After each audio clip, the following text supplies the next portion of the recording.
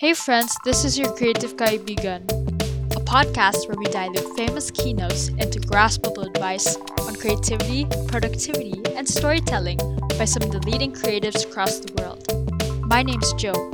I'm so honored to be your host, and I hope you enjoy the episode. Let's start the podcast. We feel compelled to find ourselves, to seek truth towards our inner being, to search for a version of us that we ultimately want. If we go on finding, how would that person look like? Would he or she be different? Why would you want to become this other person? We tend to go on searching because we don't like currently the person we are already. We make excuses for the person we are now, relying on some unforeseeable hope that we will be quote unquote better in the future. Maybe we have parts of us that are ultimately underappreciated. We don't find any necessary need for them to be part of us, part of our lives, and that's why we want to change them. With this thinking in mind, not only do we create a toxic mentality for us, but we also underplay the potential for us to thrive outside these social norms. Even so, when we keep our head down in order to feel accepted and included into a group that barely even knows us, we ultimately assimilate our lives and ourselves in their form, in their character. It's ironic to say that we choose to know others while we barely understand ourselves. How we act upon being self aware and being uninhibited by our strengths and weaknesses can cause a chain reaction as well. When we keep our head low, our feet glued, our hands unraised, we unknowingly send a message to others that they should do the same.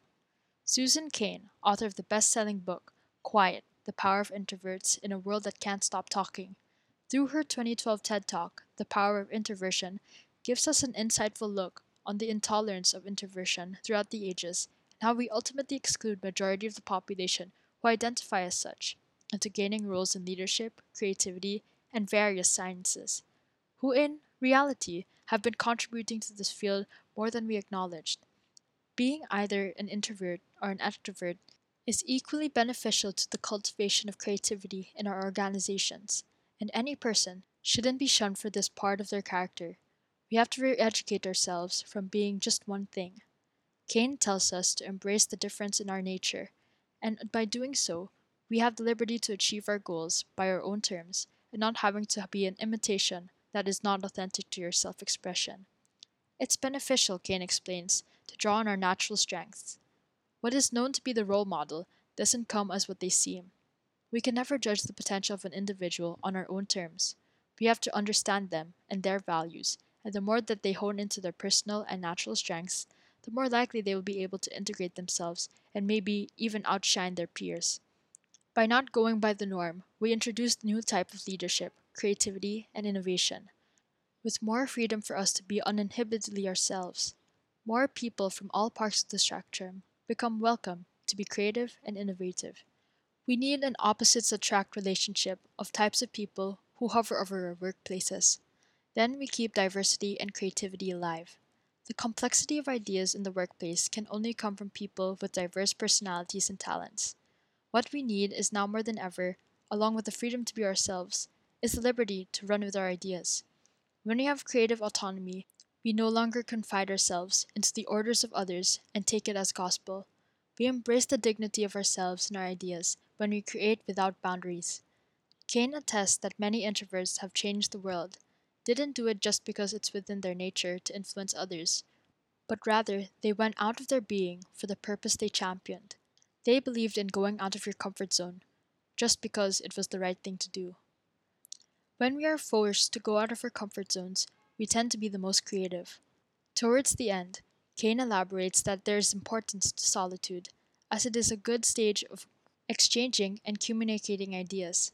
Tranquilness for Kane is needed to meditate and to think of profound epiphanies and revelations. There should be equity given to the value of action and contemplation. She says that we need to learn how to work in both teams by ourselves. With more autonomy to our work, we can inevitably appreciate the nature around us and have those lucky moments of serendipity when a brilliant idea strikes us to the bones. Kane gives a resonant talk about the potential of introverts, which they already have within themselves. More than ever, we are reintroduced to the beautiful way of the idea of not only acceptance, but celebration of each other's differences. With the integration of Kane's life experience, prominent people and even accounts of individuals who struggle with introversion, we are compelled to see the multiple facets of who we are as not a deterioration, but the strength of our characters. Hey, it's Joe. I hope you liked the creative advice today. Please check out the creative works featured in this episode. Now make sure to turn off your phone, use what you learned today, and do something creative. Hope to see you in the next episode.